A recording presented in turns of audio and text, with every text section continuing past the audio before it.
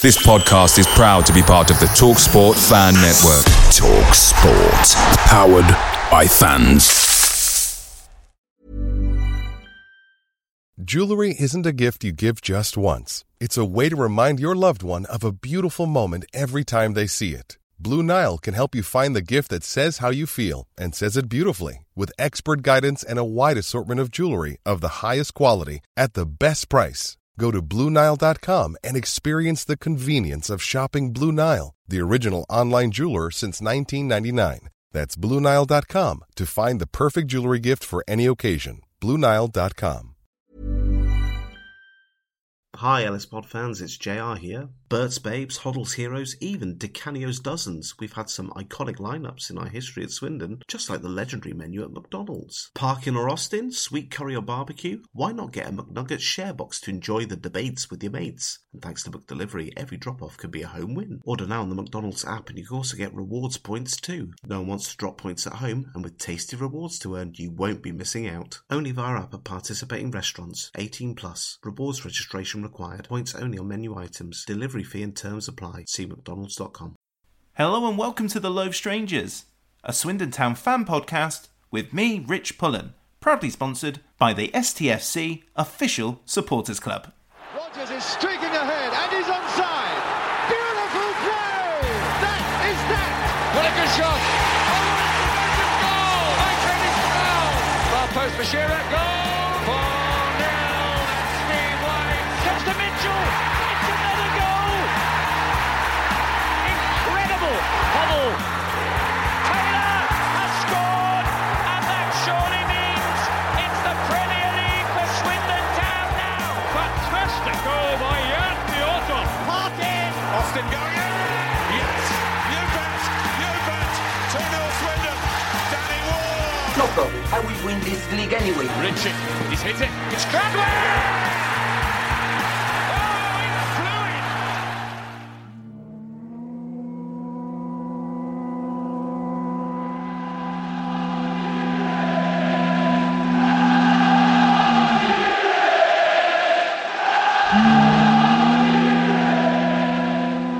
Hello, Jordan.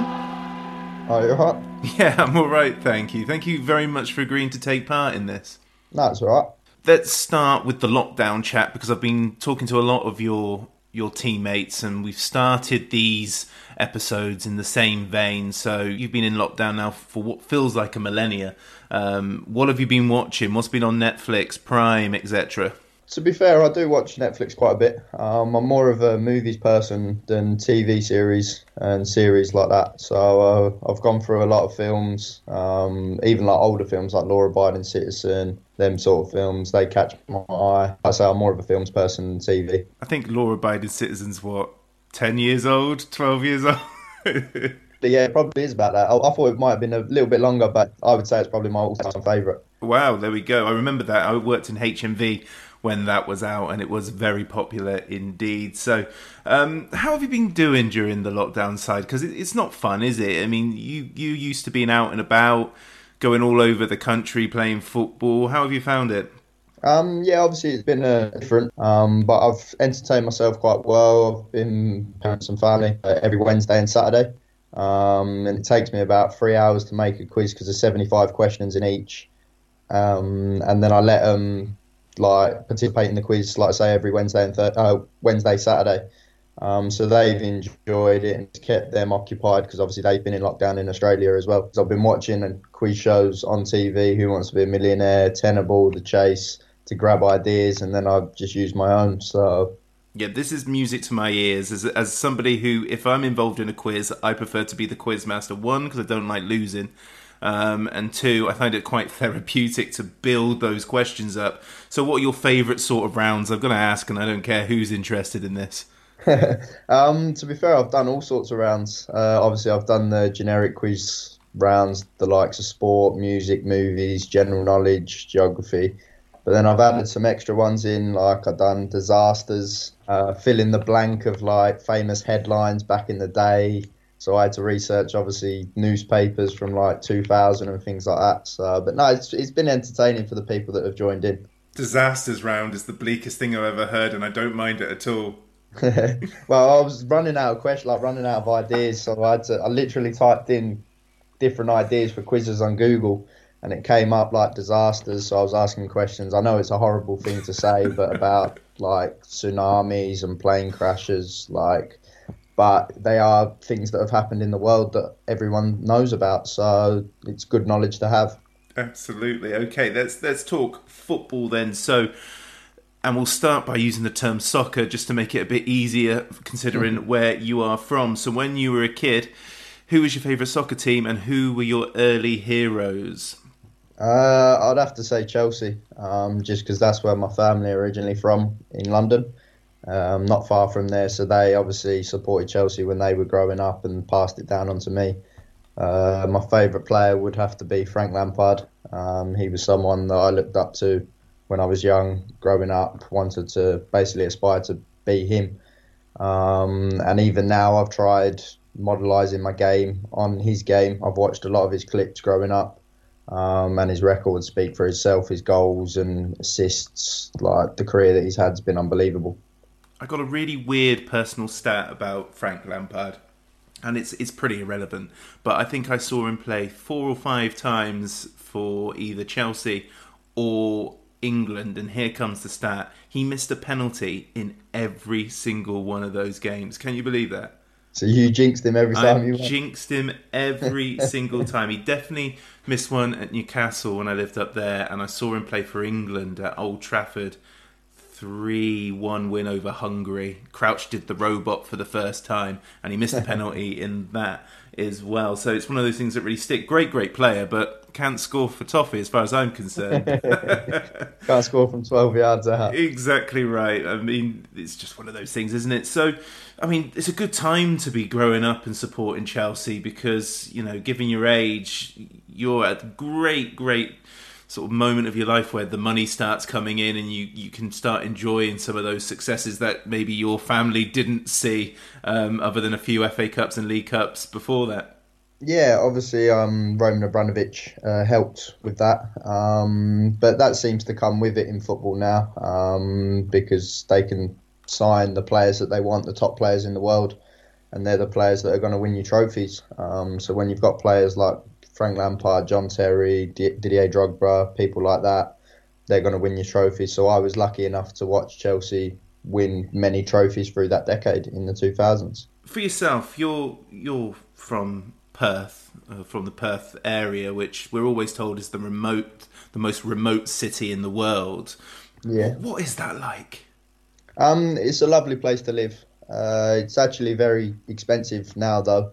A lot of the English that emigrated over there years ago have lived their life now and are actually selling up and moving back here and living a very comfortable life in England.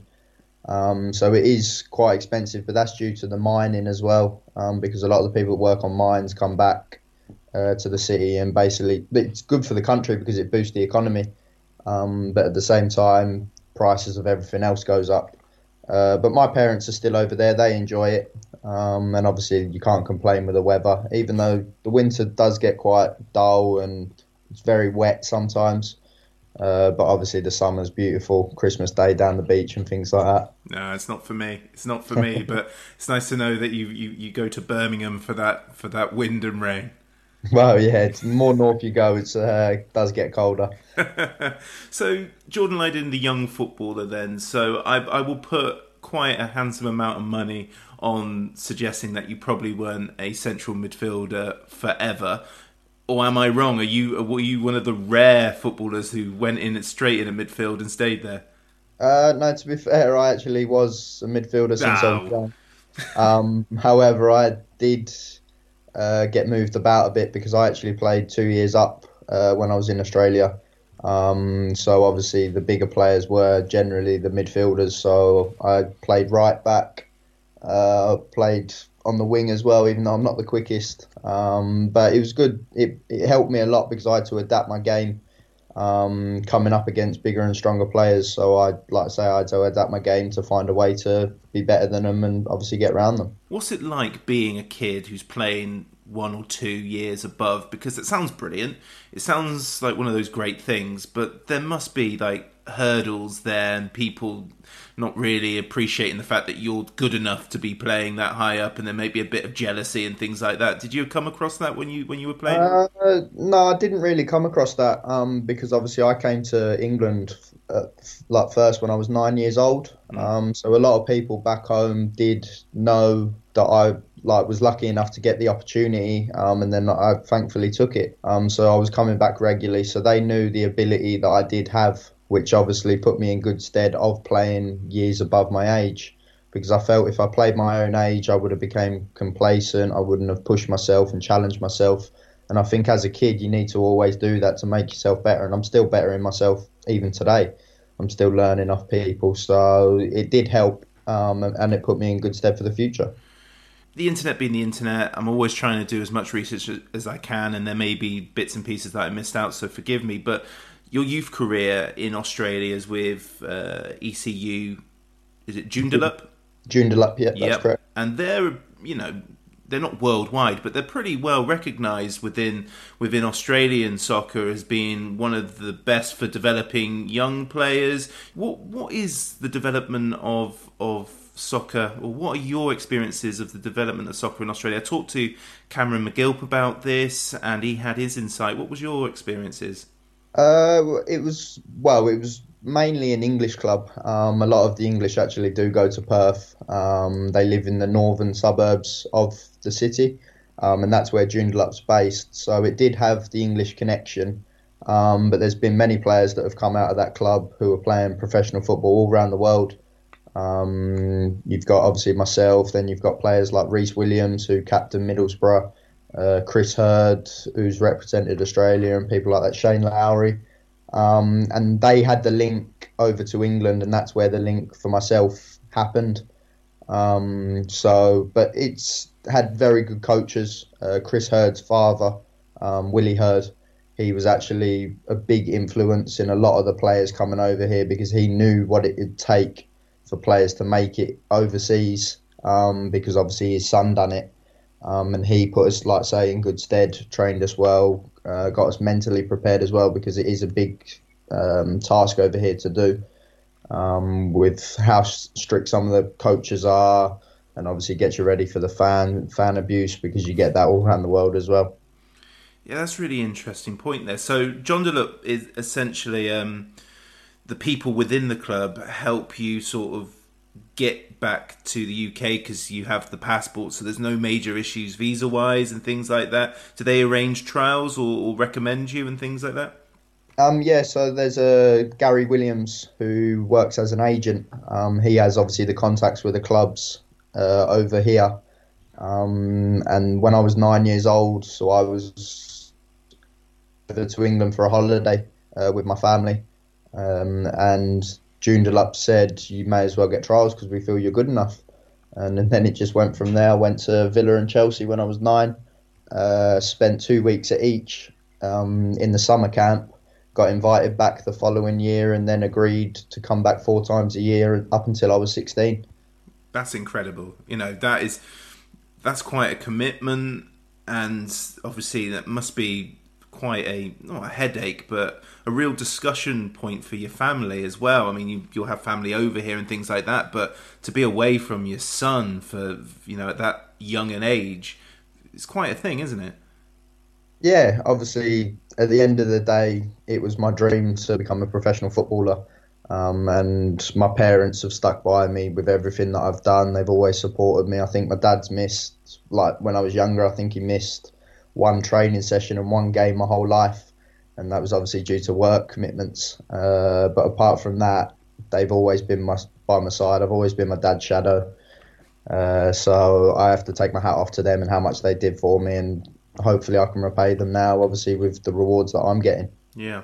So let's move to England then. So Aston Villa and Chelsea are liking you. They're inviting you back. When did you have to make the decision of going Villa, or was there no decision to make? So before my 12th birthday, Villa offered me they offered me a 4-year contract up until I was 16, but it was So obviously I couldn't really sign it. It was verbally, really. So they said, we'll keep you until 16, and we'll fly you over 4 times a year. We'll pay for your expenses regarding, obviously, my flights, accommodation and things like that. So, and I was still obviously living back in Australia, but I was training back there as well. So they trusted the exercises and things that I was doing with ECU Joondalup. And then when I was coming over, they were still impressed. And then obviously I moved over at 16 years old to start my scholarship, 1 year scholarship and then 2 year professional contract. Yeah, and where are you staying? Because, you have this lovely mix of Australian, Brummie and Londoner, as far as your accent's concerned. So when you're doing the travelling, where are you staying in Birmingham? Yes, so obviously when I was up at Villa, I was staying in a hotel up there. And then when I was down in London, because all my family are from London, obviously my auntie and uncle, they all live there, so I was staying down there for the duration of that time. Karush's delivery and Cole! We'll talk about instant impact. His first touch brings Swindon an equaliser. So Aston Villa are hugely respected in the youth game. Oh, they're a massive football club, don't get me wrong, but they particularly have a good reputation, especially in the time before that you are around and during, of bringing through loads of former Aston Villa players that you played alongside, still kicking around leagues 1, 2, the Championship, and of course the Premier League, which you don't really see. And I've been talking to footballers for 2 years now, and it's amazing how many players do drop out, sadly. But Aston Villa does have a very good success rate, doesn't it? Yeah, and that was one of the reasons why I went there as a young kid, because I saw that I had an opportunity of making it professionally. So I was looking at players like Gabby Agbonlahor, then you had Gary Gardner, people like that, Barry Bannon, Andy Wyman. All them players were older than me, and I could see them getting an opportunity. So I basically thought, why couldn't I? But they have been renowned for bringing players through. Not so much recently, apart from obviously Jack Grealish, who's an outstanding player, but he's deserved everything that he's got regarding football-wise. But apart from that, the other players have gone on, which isn't a bad thing, but gone on to play for other clubs and perform well, like you say, in the Championship and the leagues below, but also the Premier League. So let's talk about the secret to Aston Villa's success. Let's start with the coaches. So before we go to under-18s, when it's getting really, really serious, not serious before that, but that's when you're fighting for careers and things like that. Who are your coaches at under 16, 17 level, and what do they do that is so successful? To be fair, the biggest thing that I remembered from when I was younger, I had a lot of one-to-one sessions because I was coming in the school holidays. So while the kids are at school, I was stuck at the hotel. So there was coaches like Mark Delaney, Sean Verity. They were saying, come in and just do a one-to-one session for a couple of hours. And that helped me massively growing up. So I had a bit of an advantage on the kids that were at school over here. But then obviously when I got to 16, Mark Delaney was our under-16s coach. And they start to teach you tactical things regarding the game, different formations, like how other teams play, because there's many different ways teams play nowadays. And that's what's good about football. So you have to adapt. And I would say that's probably the most important thing regarding football now. There's so many different aspects of the game that you have to learn. And that's why it's difficult, I would say, to make it as a professional footballer. What did you struggle with personally when you were going through? Because it's not always easy. It's tough, to get through this system. What bit did you struggle with, if anything at all? I would probably have to say mentally. Yeah. It is quite stressful. The uncertainty with everything. You don't know whether you're going to get picked, which can obviously cause other effects, then injuries, because then you start to worry and things like that. So that's probably the hardest thing, but there are people at clubs now who do sit you down and help you. Coaches do it as well. But at the end of the day, I think you do have to be quite thick-skinned to be a footballer. Because it is a ruthless industry. I've seen so many of my mates growing up think that they're going to make it, think that they're there, or even like myself, like you're on the doorstep of the first team, and then yet you're so far away because there's 8 people ahead of you. So it is a ruthless industry, and then all of a sudden you just let go. And I think there probably does need to be something in where they help you after you leave the club. I know it's difficult because it's like any job. If you get sacked, they're not going to help you after. But mentally, they build you up so much to then take that pedestal off. It can be very difficult. I did have a good support network regarding family, my host family, and people like that to help me. So I was quite lucky. But like I say, not everyone has that. I think there are some organisations and some football clubs that, you know, that there's exhibitions where they send the under 18s to, and things like they promote collegiate education in the USA, and a lot of people think, or it certainly used to be the case, footballers would think, if I show interest in something after football, it means I'm not hungry enough to be a footballer, and it might be seen as a, you know, in a detrimental way to my career. Do you think there's something to that, or do you think there should be more sort of like promoting life after football? Life after football is massive because at the end of the day, football is a short career. And like you say, the success rate is very low. I think it's probably like 15% from each team who make it, like 15% of players. It's like a conveyor belt. A lot of the top clubs, they do the college degree and things like that, the BMET course. So I was lucky enough to do that because, like you say, if you do fall back, if you do get released, then you can fall back on that. We also do a coaching course. So I would like to stay in the game after football anyway, and I'm sure many other footballers would agree with me with that. Do you feel the stress? And you talk about mentally, you know, the mental side of things, but as a collective, as a squad, when you go into games, when you're in the changing rooms, when you're just socialising, do footballers fret about the future, or is it one of those things that are just kept, you know, to yourself and you talk to the relevant people? Or do you just sort of sometimes have like conversations where you're like, what happens if they don't give me a deal? What do I do next? Or is it? Well, you sort of talk about that with basically your own network. So like your family and friends and close people like that.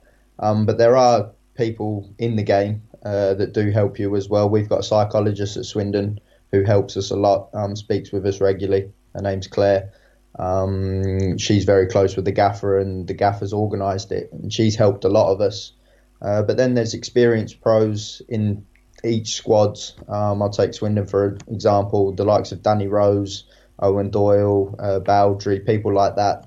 Because they've been around the game for so long, they've experienced many things.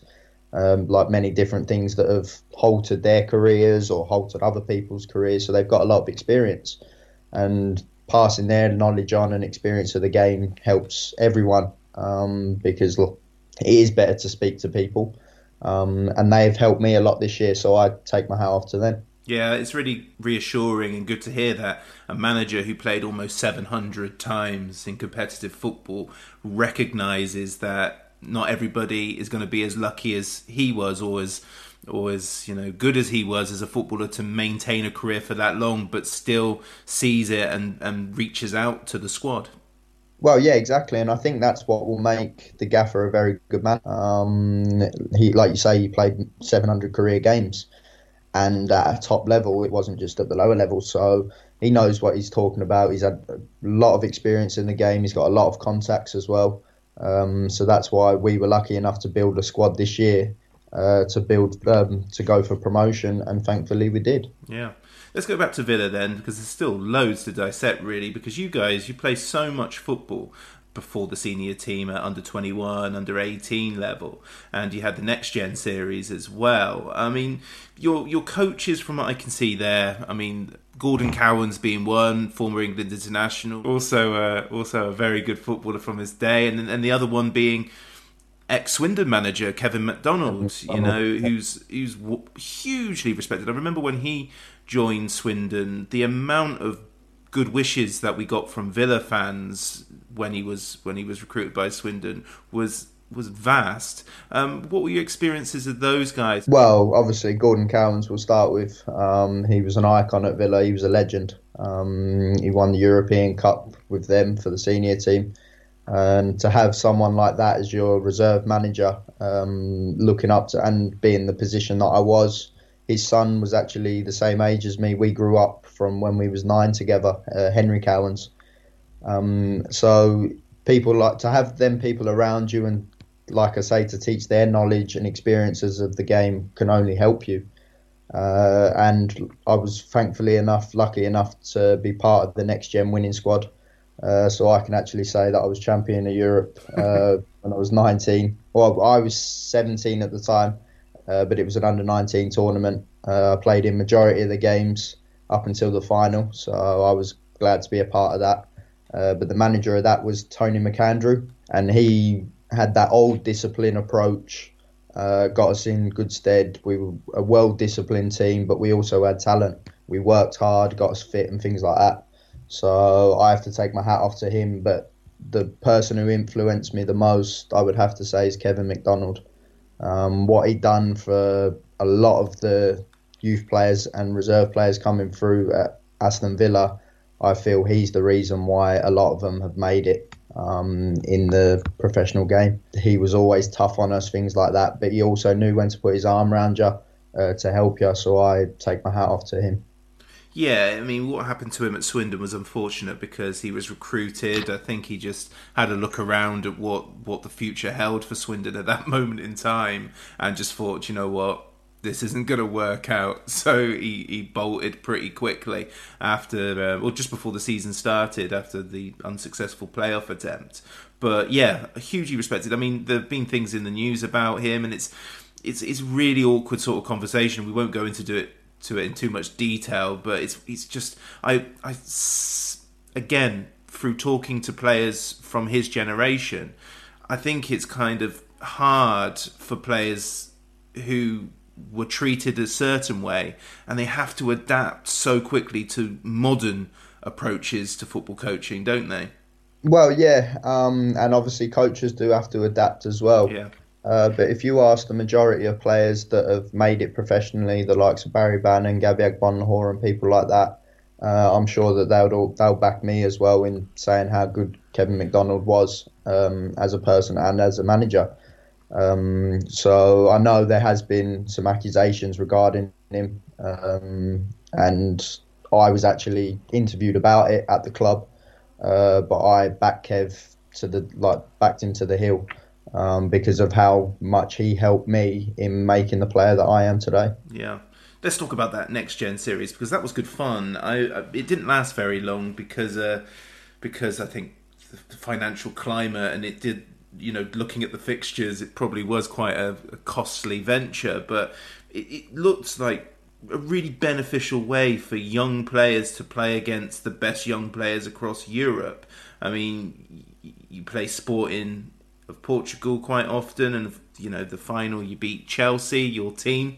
Yeah, and there are a lot of players that participated in that competition that have gone on to do great things. Even we beat Chelsea in the final. Dion Conroy was actually on the bench, so I've known Dion for quite a while anyway. But they had players like Nathan Aki, Andreas Christensen, Jamal Blackman in goal, Lewis Baker. So they had some top quality players. But luckily enough, we beat them 2-0 in the final. So it just goes to show how talented of a group that we had to beat Chelsea in the final. We beat Sporting Lisbon in the semi-final, Olympiacos in the quarters, then Ajax away, which I would have to say is probably the toughest game that I've played in at youth level. They had some unbelievable players. And then we had the likes of Celtic, PSV in our group. So it was a great experience for, obviously, I was only 17 at the time, to be travelling all around Europe to play the best clubs in the world.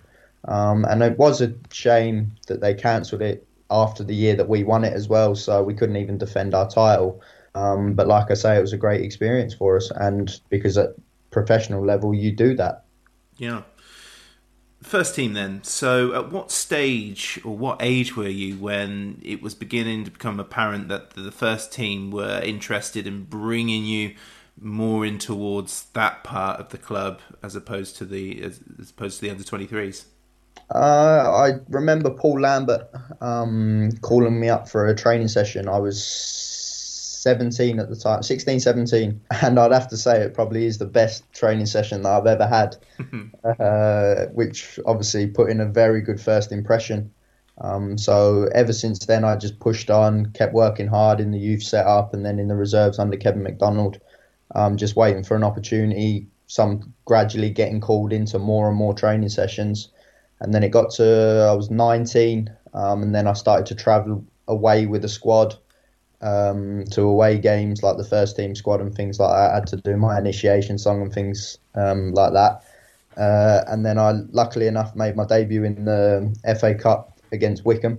And then in the replay, I started because we drew away and then we won 2-0 at home. So I actually started the replay. And then I was still travelling in and around the first team, and then I was lucky enough to make my Premier League debut. We need to know that initiation song before we start talking about football. What was it?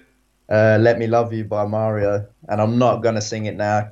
Wasn't going to ask, but that wouldn't be fair on you because I didn't ask any of the others to provide theirs. It's better to sing one than to pay the fine, like dear old Rob Hunt would do. So yeah, I mean, you've walked me through those early stages, the Wickham games, and how much, and I ask this question a lot, I ask a lot of the same questions, but I think they're all relevant and they all have different responses. But how important to you, for somebody, who's gone to play Ajax at youth level, it's great, it's tough, but it isn't the real thing, is the impression I get when I talk to footballers. How important was that debut at Wickham and that playing 90 minutes in the return game? Yeah, obviously it was a great feeling for myself and my family. It wasn't actually a nice atmosphere at the time because we was struggling as a club. It was the down when we were bottom of the league. Things weren't going well for us. There was a bit of mixture of players that weren't really getting on and things like that. And there was a divide, which obviously shown on the pitch. But to make a debut for a professional club that I'd been at since I was young, 9 years old, like I say, was a great feeling for me. What's it like being a teenager in the changing rooms or in the training ground when you know that things aren't good, regardless of where you are on the table? The squad isn't getting along, and you're just there going, I just want to play, man. Well, yeah, exactly. So I was getting frustrated on the side because I was seeing the club obviously lose games and felt that I could make an impact and things like that. But there were some top quality players in there and some experienced professionals. So I remember obviously you had Jolene Lescott, Mika Richards, Brad Guzan, Gabriel Bonahor. So they helped me settle in as well because it is quite daunting for a 19-year-old to be just thrown in the deep end like that during all that. So they helped me a lot, so I have to thank them. Well, we'll talk about baptism of fire for your debut in the Premier League, for which you play 4 times as the season is going ever closer to relegation for Aston Villa. 24 plus minutes against Liverpool in a packed Villa Park. Villa Park is a ground that I really, really like. The Holt End is brilliant. I've been in the Holt End and it is something else. But the result isn't great. The game is done by the time you get on. 6-0 home loss. And you were talking about the fan atmosphere. I mean, if that doesn't make or break you, I don't know what will. Yeah, well, and that's it brings me back to mentally being prepared.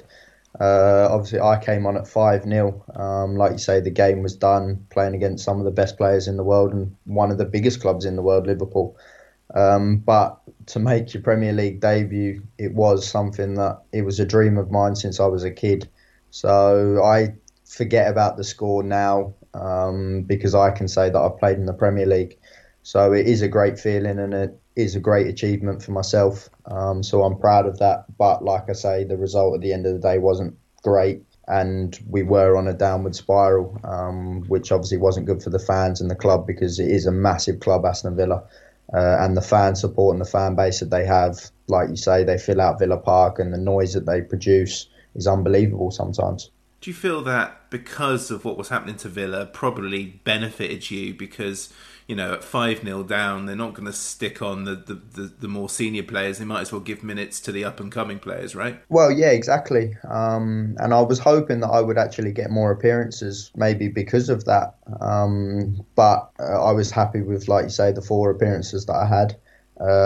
One of the biggest game that I remember, or the main memory that I remember, was Bournemouth at home, where I started my first Premier League game, and they were calling out the names over the panel, like over the speaker, and the fans were actually booing out some of our own players, which obviously to me, I'm making my first team debut, like starting a Premier League game, and I'm hearing our own fans boo some of our own players, and it's like bit mixed really, but obviously when I came to me, they gave me the biggest cheer because I was a homegrown talent coming through. They know that I'm going to give 110%, even though I do that anyway.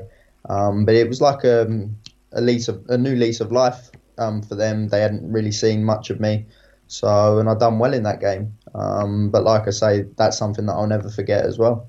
When you're warming up, and the way Villa Park has those big screens, and when they're doing the announcements during warm-up, it usually cuts away to you folding your arms or whatever and things like that. Did you have like a sneaky eye on the big screen when they're just about to call out Jordan Lyden?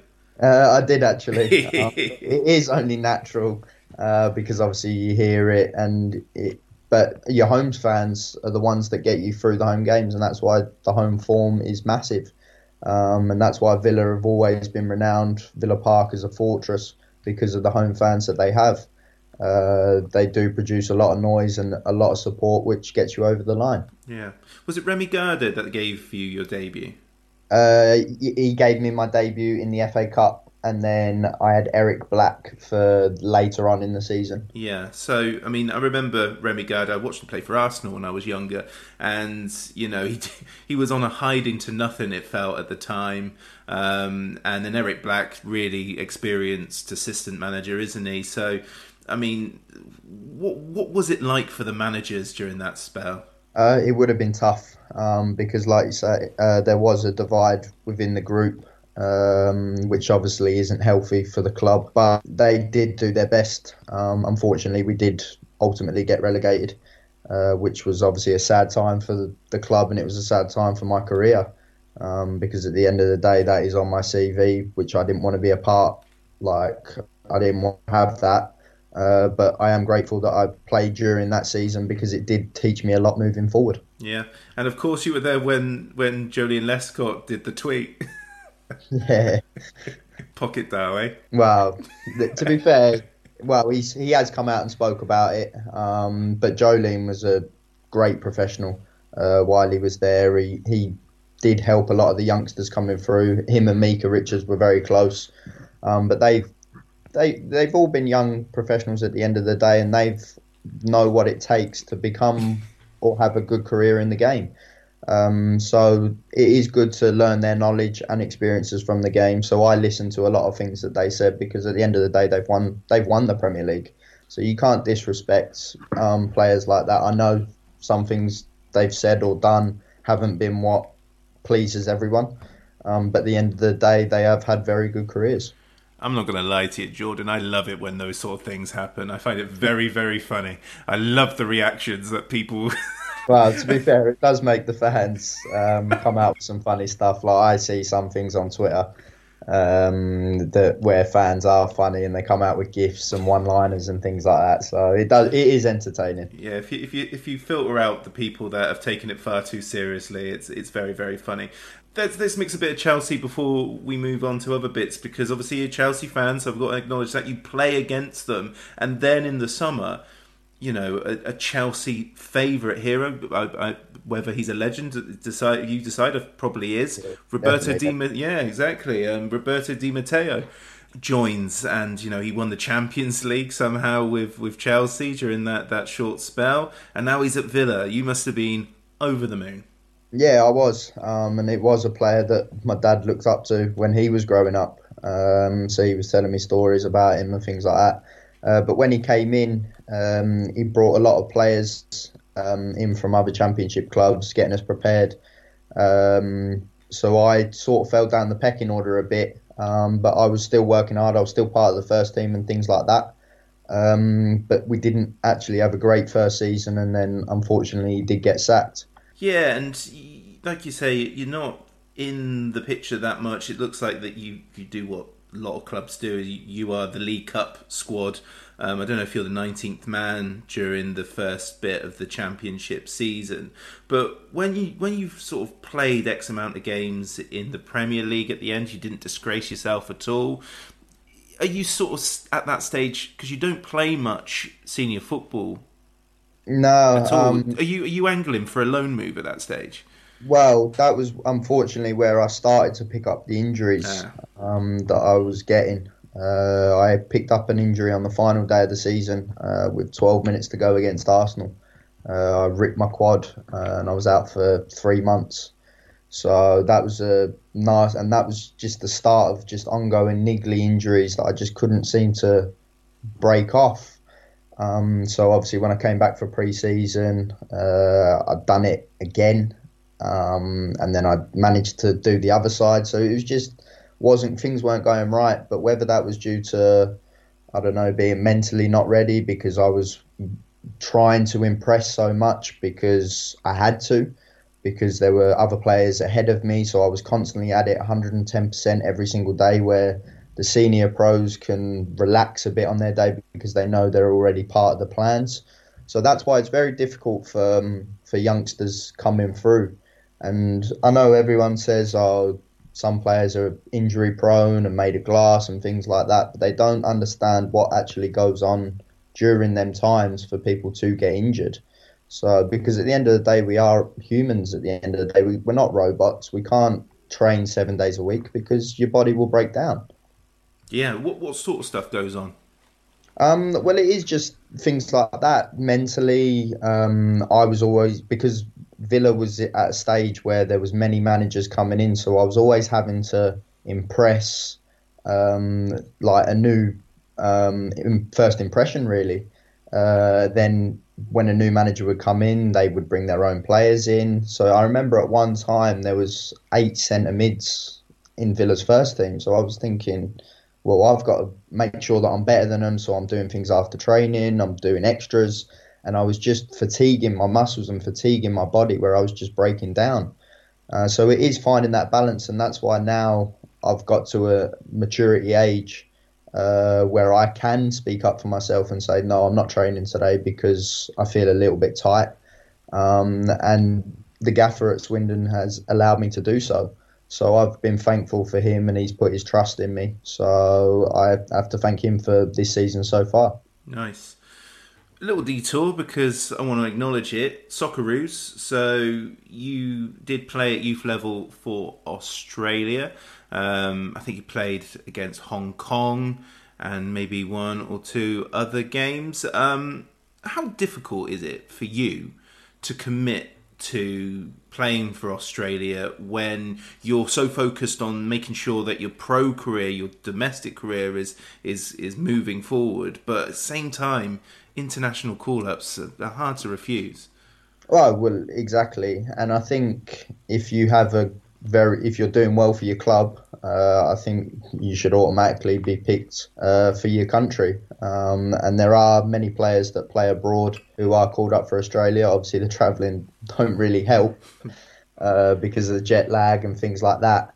But hopefully this year, now that I'm playing League One, I can perform at a high level and hopefully get called up for the Socceroos. Yeah, in my research, there are noises for you. Well, to be fair, I've always been on the radar because I have been overseas for so long. They do respect players because obviously the playing in the Premier League and the English leagues are highly thought of. So I think I have been on the radar. I've had some conversations with them. But like I say, I just have to let my football do the talking for my club, which is Swindon at the moment, and hopefully, like I say, get called up. And things like, does the fact that we had Mas Luongo when we were in the 3rd tier and he went and had that great Asian Cup, does that sort of Was that in your mind when you joined Swindon, or was it just a lucky coincidence? I knew about Mass before I joined from his days at Tottenham, but he had a very good spell at Swindon. And like you said, when he was playing in the third tier, he went over to play for his country and done unbelievably well, which got him a move to the Championship in Queen's Park Rangers, and that's where he got Asia Player of the Year. So I respect Mass and what he's done in his career, because he is only 3 years older than me at the end of the day, but he is a very good player. Absolutely criminal that he went to 2 World Cups and he didn't play in once. Yeah, I know, because he is, like I say, a very good player. But there are good midfielders in Australia. I personally think that he should be starting. But then you've got like Aaron Moy, Jackson Irvine, and people like that. So there are many good Australians that do play abroad. And midfield generally seems to be the position that everyone plays. Yeah, a couple of minutes wouldn't have gone amiss in the second one. Wouldn't have gone amiss at all. You captained Aston Villa, Next Gen, all that.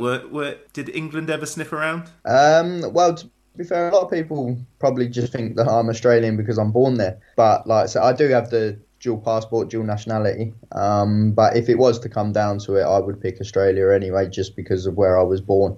And I was raised there for 16 years. So obviously, if I ask my parents the question, I'm sure that they'll probably say no, pick England. Nice, good. Listen to your mum and dad always. Okay. You had a loan spell at Oldham nearer to the end of your Villa career. Oldham are a tough team to talk about because so much goes on behind the scenes, and it's not my business nor my podcast to talk about that. This is a Swindon podcast, but it was a very eventful one for you. Again, managers coming and going. I think Pete Wild was in charge by the time you finished there. But what is best remembered for that spell would have been the FA Cup games that you played in 2. The first one, you were on the brink of getting knocked out by a non-league team, and in your final game, you knock out Fulham, which, again, Chelsea boy, must have been quite satisfying. It was. I still remember the first game because it was actually on TV. So we had a lot of the country watching. It's always difficult going to them non-league teams because it's their FA Cup final day, and the ref actually gave a dodgy penalty decision, and I think the player was actually done for diving after, for not giving the referee what's the word? I'm trying to think. Can't even think of the word now. But yeah, so we got him. Conned the referee. So that was what it was, and then we were trailing. We battered them all game, but we just couldn't score. And then, thankfully enough, Callum Lang scored the winner at the end, which put us into the next round, where we played Maidstone. But I didn't play in that game; I wasn't part of that. And then the Fulham game, which I would have to say was probably one of the best feelings or best experiences that I've had as a professional. I like how you ignore the fact that Rob Hunt got that late equaliser against Hampton and Richmond. I've only just remembered that. What a finish it was. I remember watching that game because you know what the BBC are like when those games, they're obsessed with the notion of the cup upset, and you know that it's getting ever closer, and Rob Hunt's equaliser is 2 minutes before the end, and then Oldham steal it right at the end, and the flat. Everything just got so flat in the crowd and on the commentary as well. There is the first of a good few questions from listeners. It comes from Josh Phelps, and it's in relation to that Fulham game. He asks, is Niskan's Cabano on your Christmas card list yet?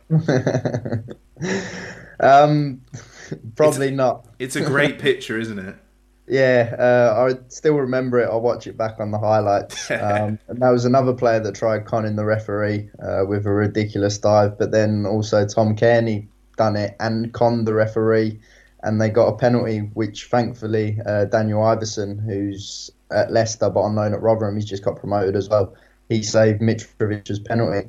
But yeah, no, he's definitely not on my Christmas list yet. Be honest, do you have like a big framed picture of that shot? I haven't got it framed, no, but my mum, she thinks that's my favourite photo, but she doesn't know where I get it from, my competitiveness like that.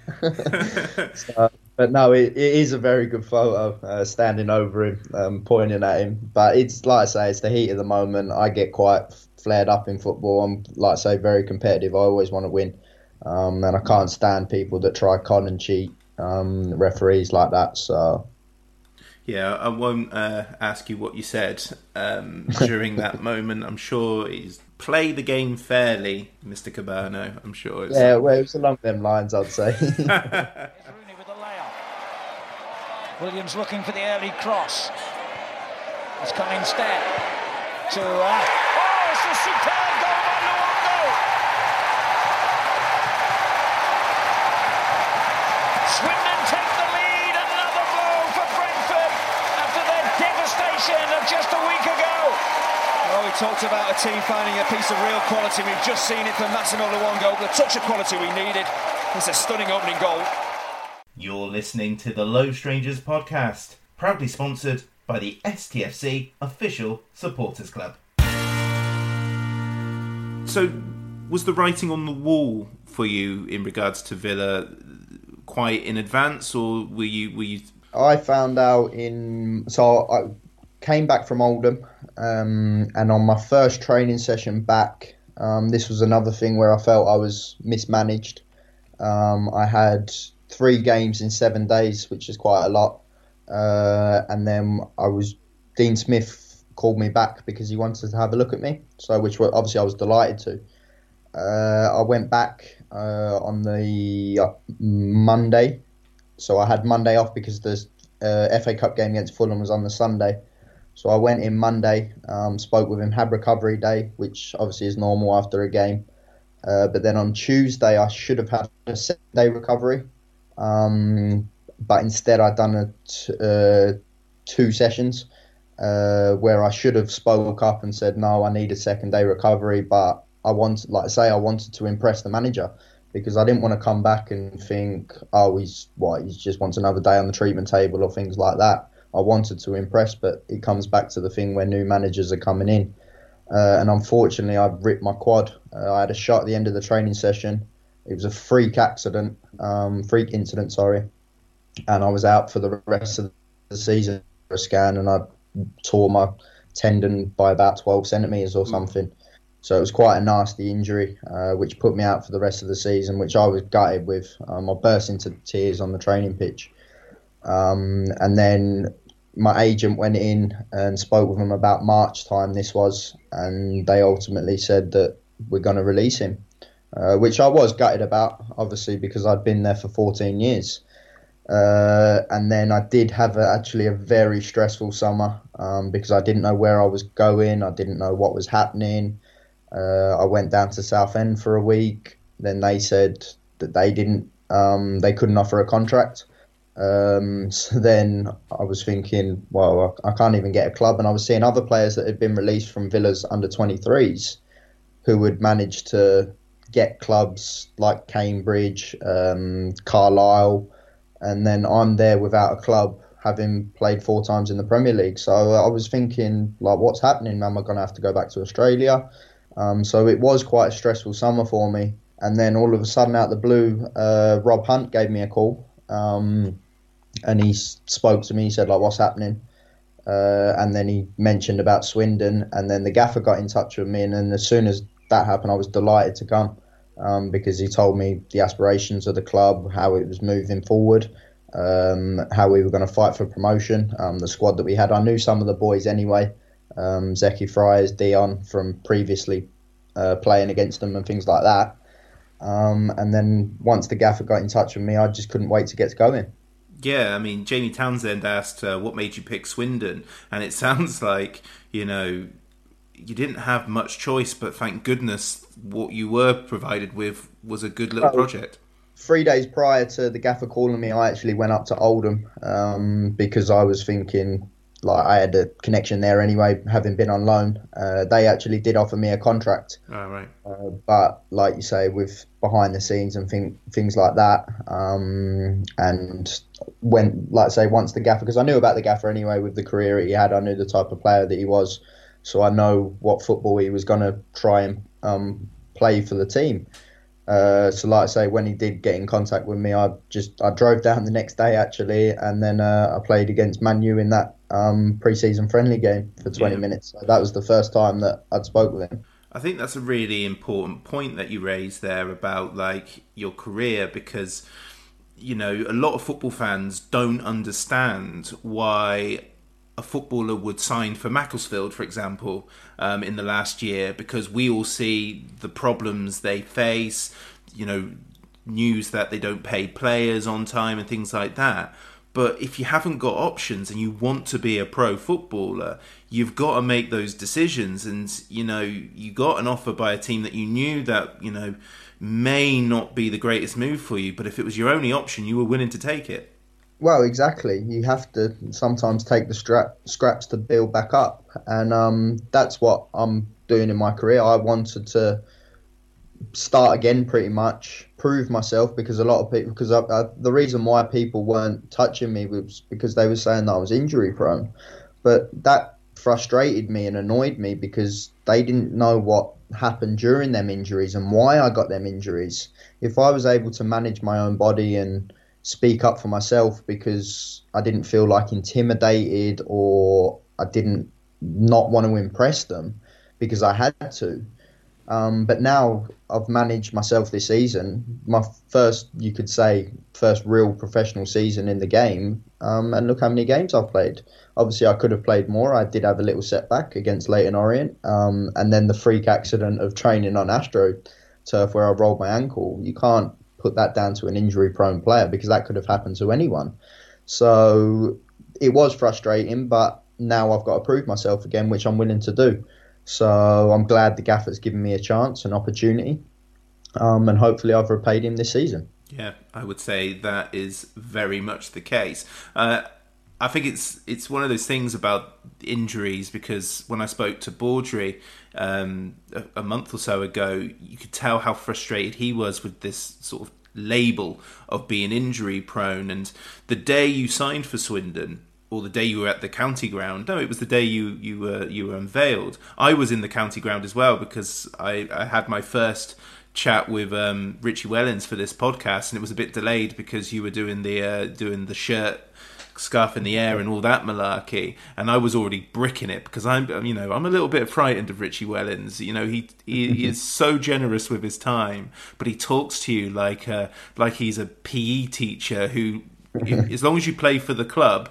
I'm there talking to him, and I was there sweating his arrival. But Ben let me know that he was going to be a bit delayed because you were in the building, and so I remember that really well. And I remember because, of course, I'm a fan, and I only look at previous sort of form and things like that. And one of the questions that I had to ask him, because it was raised, was, why are you signing so many players with injury records? And you could tell that Richie Wellens was annoyed by this as well, because he knows footballers far better than we do as fans. And he was like, no, and he explained each and every person's sort of record. Well, and that's what it is. Like I say, everyone's different. Some people can train 7 days a week because they're genetically able to.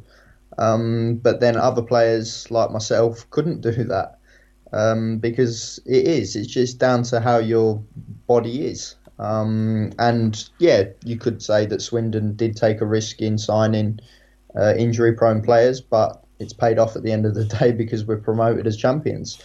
And we've all played our part. We've all played a lot of games. And then you look at, hopefully we can stick the group together and add a few new additions next year and even challenge for playoffs or finish as high as possible next year in League One. So you missed the trip to Spain, so they've all bonded pretty well. How easy was it for you to integrate yourself in the squad? I mean, like you said, you already knew several players. And again, what was the initiation song? I didn't sing for Swindon. I paid the fine like Hunty. I thought I'd done it once, I'm not doing it again. So I paid the fine. But no, the boys welcomed me in very well, which is obviously all you can ask for. And I think what players do as well, they respect people on football. And luckily enough, in my early few games, I remember we played Bristol City in a behind closed doors, friendly. And then we also played Coventry, where I got man of the match in at the county ground. So that was like the first real impression of the players that they saw of me as a footballer. So I feel that I gained their respect on that behalf. So, like I say, they welcomed me in really well. You're one of the couple of players in August that really hits the ground running in the first team. I would say you and Lloyd Isgrove and Jerry are the early stars of the new class.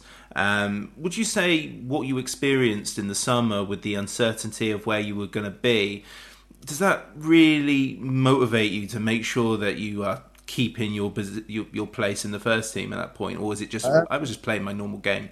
No, it probably would, to be fair, because I was so desperate to prove myself. I kept myself fit over the summer, and then having gone to Southend and then Wickham for a bit, so I still kept on top of my fitness. So when I came to Swindon, I hit the ground running.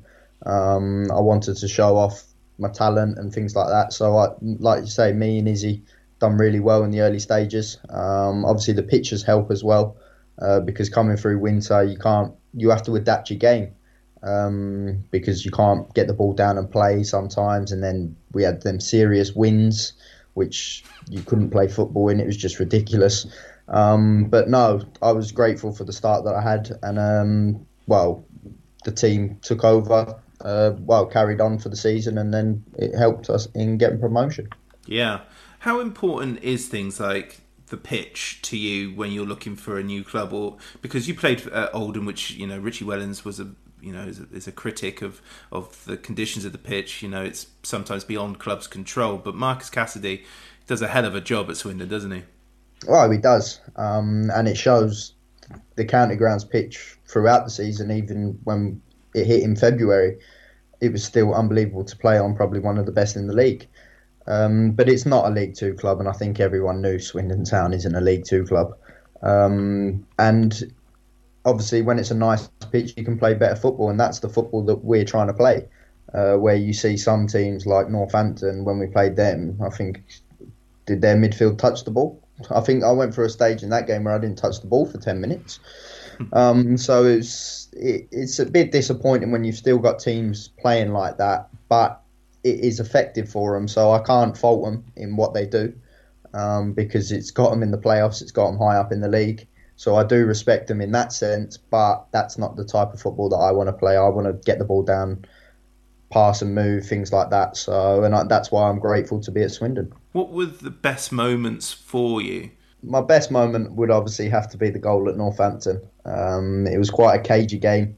There was a lot to play for in that game because they were high up in the league. We had teams on our heels.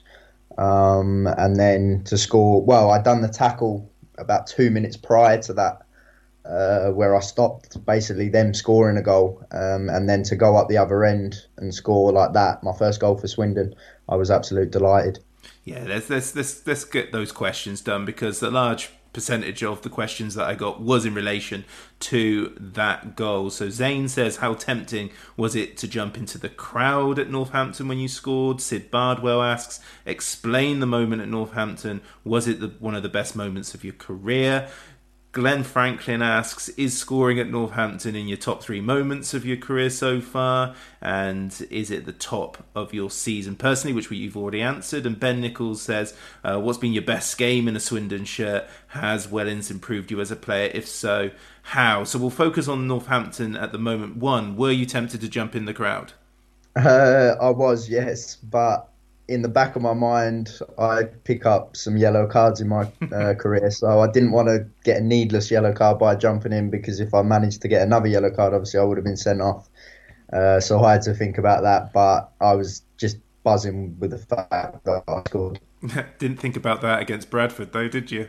Well, to be fair, I didn't think it was a red, but we won't go into that, yeah. No, not at all. Okay, you've explained the moment, the build up to the goal, but was it one of the best moments of your career so far? I would have to say yes. Obviously, I remembered I mentioned the Fulham game earlier for Oldham, but that as a collective. But for myself, I would have to say yes. Like I say, to do the tackle, the last ditch tackle, 2 minutes prior, and then breaking from midfield into the box and scoring the header. I was just delighted to see that it hit the back of the net. So yeah, I'd have to say it is the best moment in my career. And although that being the best moment, to go on to Ben Nichols' question here, was that your best game though?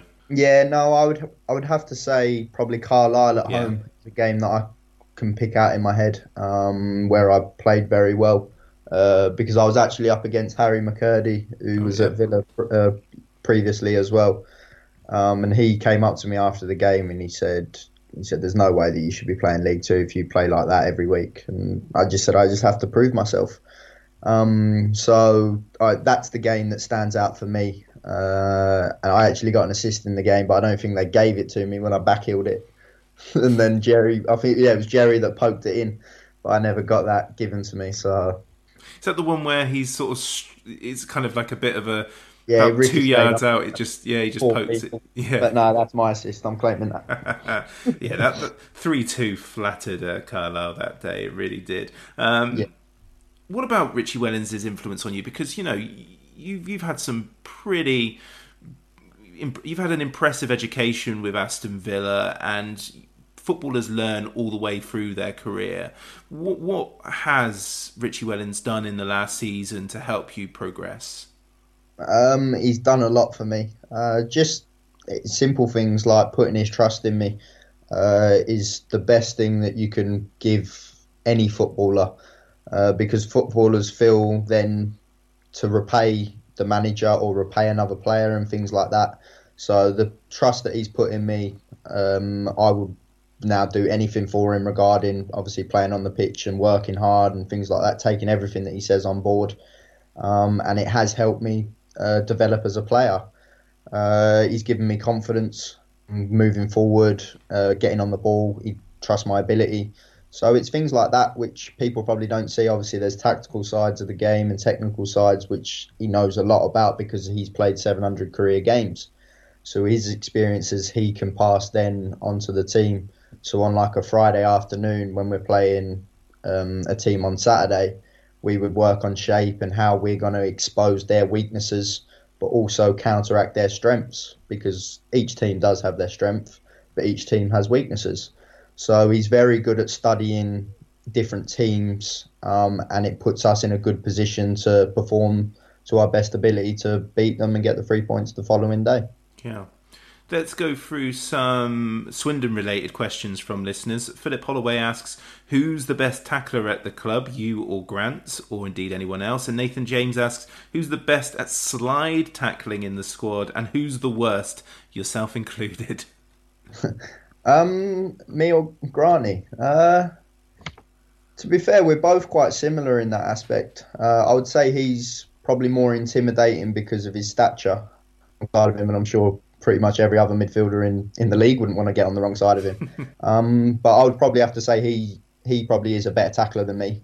I think he would agree. But I'm more of probably a technical holding midfielder where I like to get on the ball, dictate play and things like that. So, but that's what's good about our squad. We have a lot of depth in every position, and that's what's made us champions, because it's not just the 11 players on the pitch that perform for the club. Perform for the team, sorry. It's the whole playing, it's the whole staff, it's everyone behind the scenes as well. Yeah. And who is the worst? The worst tackler? It would probably have to be one of the forwards, because then, well, I wouldn't want my forwards tackling. They don't need to. As long as they close them down to put people off and things like that, that's what their job is to do. Their job's to score goals like Doyley has this season. So it would probably have to be one of the forwards, but I couldn't name someone as the worst tackler because some of them probably had never tackled in their life. It's very diplomatic until you stuck the foot in at the end. Nicely done. Ian asks, who do you room with at Swindon, and are there any stories? Not sure what he's asking for. I room with Baldry, so we actually get on really well. I cook for myself though, and he cooks for himself. But we sit down and watch the football when it's on Sky Sports and things like that. We don't really sit down and watch films. We're not that sort. He's always on FaceTime to his missus because obviously she lives back home with the kids. So, which obviously must be hard for him, and that's what some people forget regarding footballers. But no, we get on really well. So he's helped me a lot this year. So I've been listening to like his experiences and what he can do to help me. So it's always good to speak to people who know a lot about football. So Yep. We're now going to drift towards the sillier questions. Are you ready? yeah, go on. Yeah, well, Tyler first says, no questions, just tell him I love him. So there you go. Bless Tyler. Jack Tanner asks, who do you go for in the footy, West Coast or Freo? 100% West Coast Eagles. There we go. Pete Marsh asks, would you recommend Vegemite or do you prefer Marmite? What fine Australian wines do you like? Any recommendations?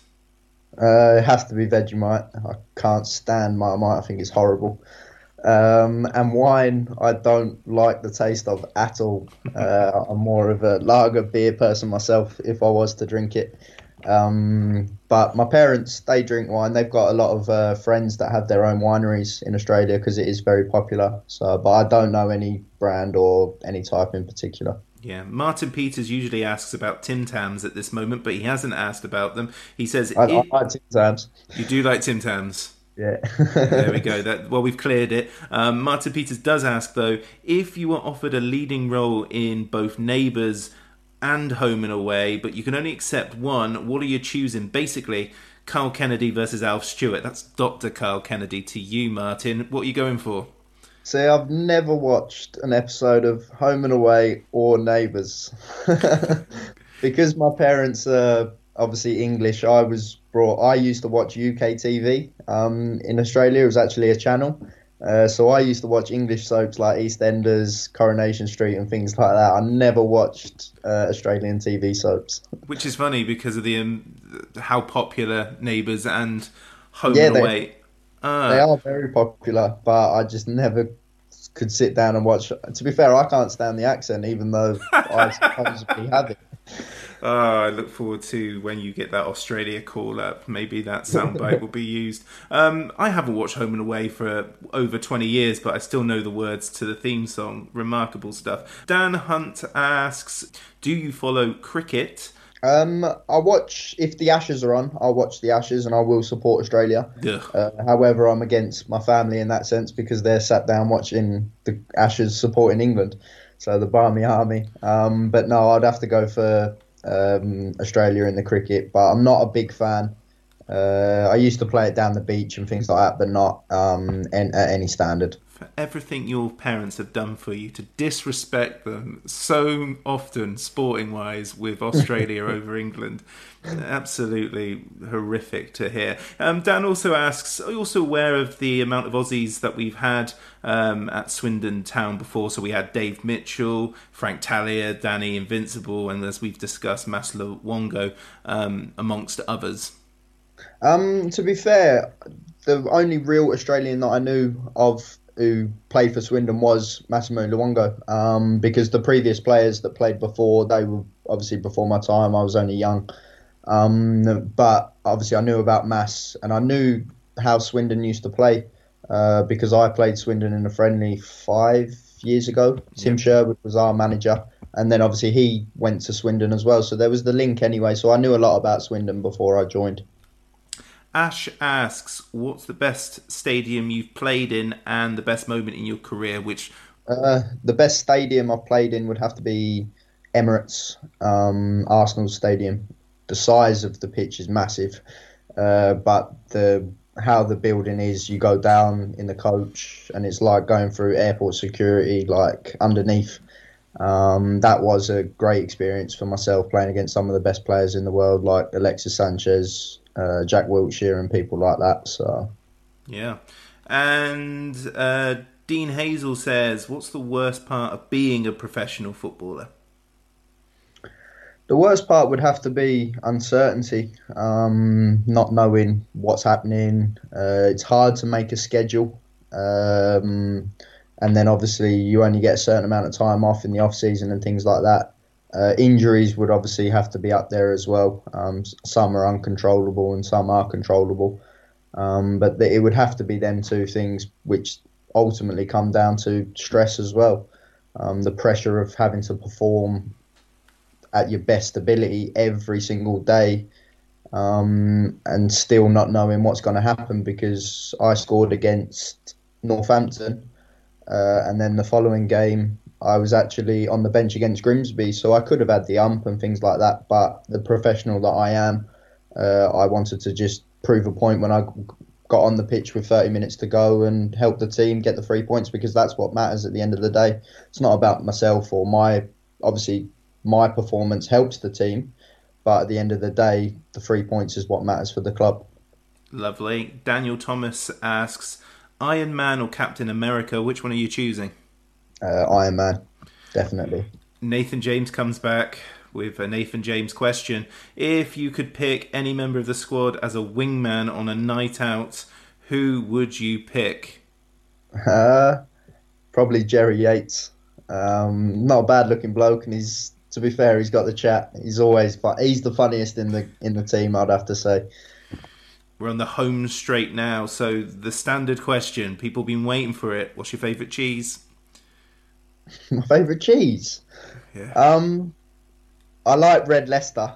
I put that in my sandwiches, and I've actually got a Breville maker. Oh, yes. So I put red Leicester cheese with like ham or a bit of chicken or something in there, and I have toasties quite often. So I got that as a birthday present. This is dangerous ground. Someone's already mentioned cheese toasty makers on this, and I threatened to turn it into an hour conversation about the joys of Breville's. You've nailed it there. Cheese with some ham, perfect. How do you feel about cheese slices, processed cheese in there? Yeah, well, to be fair, I'll put them on. Last night I went food shopping and I bought red Leicester cheese slices. So Yeah. It's easier rather than just cutting it. It saves the hassle, doesn't it? There is the processed cheese ones as well, the ones that go on like burgers, but the problem is they turn to molten lava. So do be wary of that if you ever go down the processed sliced cheese route. Feel free to contact me if you need any assistance in that respect. Next question. Who would be in your Swindon Town five-a-side team? Oh, from all players this year, yeah? Yep. I would put Stephen Bender in goal. Mm-hmm. Then I would have Dion Conroy at the back. I would have myself. I can put myself in, yeah? Of course you can. I'll put myself in. I'll put Danny Rose. He's a tidy footballer, keeps the ball well. And I'd have to put DJ in. His one-on-one abilities second to none. I haven't seen someone probably as technically gifted as he is. Dion always gets in. Unbelievable footballer, that's why. Which two teammates would finish in the last two of a WWE Royal Rumble, and who would win? I'll have to go for the big boys of Granty and Tom Broady. Who would win between them? I would say Granty would probably win. Let's end with Swindon Town, because I mean at the moment I don't know what you can mention, but when you got injured before the lockdown and the suspension and ultimate end of the season, it sounded like your agent and yourself were very keen to sign a new deal. The terminology that's been used since has been a little bit vague. Is it done as far as you're concerned, or is there still stuff to be done? No, it's done. So I'm delighted to be a Swindon Town player, and I just want to perform I can't wait to get going in League One now. Obviously, I did have the setback, and I thought the season was done. But then there was rumours that we might come back to play the final games. So I was thinking, I could even play this season. But no, I'm grateful, obviously, to be now back fit. And then, obviously, to be promoted as champions has been a great feeling for myself and the boys and anyone who's part of the club. And now, like I say, I can't wait to get going in League One next year. And I haven't ignored the fact you've said it several times during this conversation. Champions feels good, doesn't it? Yeah. Well, that is the best feeling that I've had in my career. I know it wasn't a nice way to do it, and all of us would have liked to have carried on playing the games, because even though some would have said we had an easy run in, every game's difficult. But I'm sure we were more than capable of going up as champions anyway. But at the end of the day, safety comes first, with everything that's been going on with the global pandemic. Jordan, I thoroughly enjoyed this chat. Thank you very much. Cheers, thank you. Inside the box to Moncur. Good run by him, and now Pascal.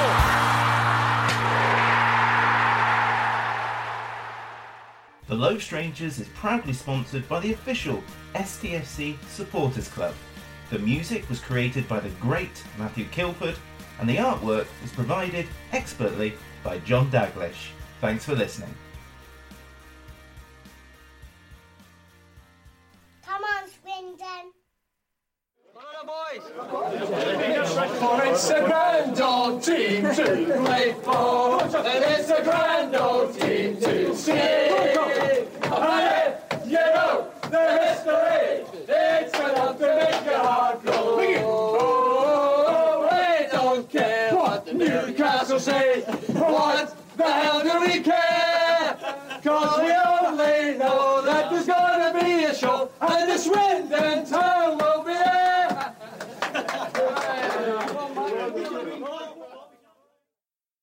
Hi LSPod fans, it's JR here. If Swindon players were McDonald's items, who would they be? We've had lots of Big Macs like the legendary Alan McLaughlin, Harry McCurdy, or even Steve McMahon. Perhaps you'd prefer to channel the power of McPlant like Darren Ward, or maybe 5 chicken selects, one to enjoy for each time Ben Gladwin joined.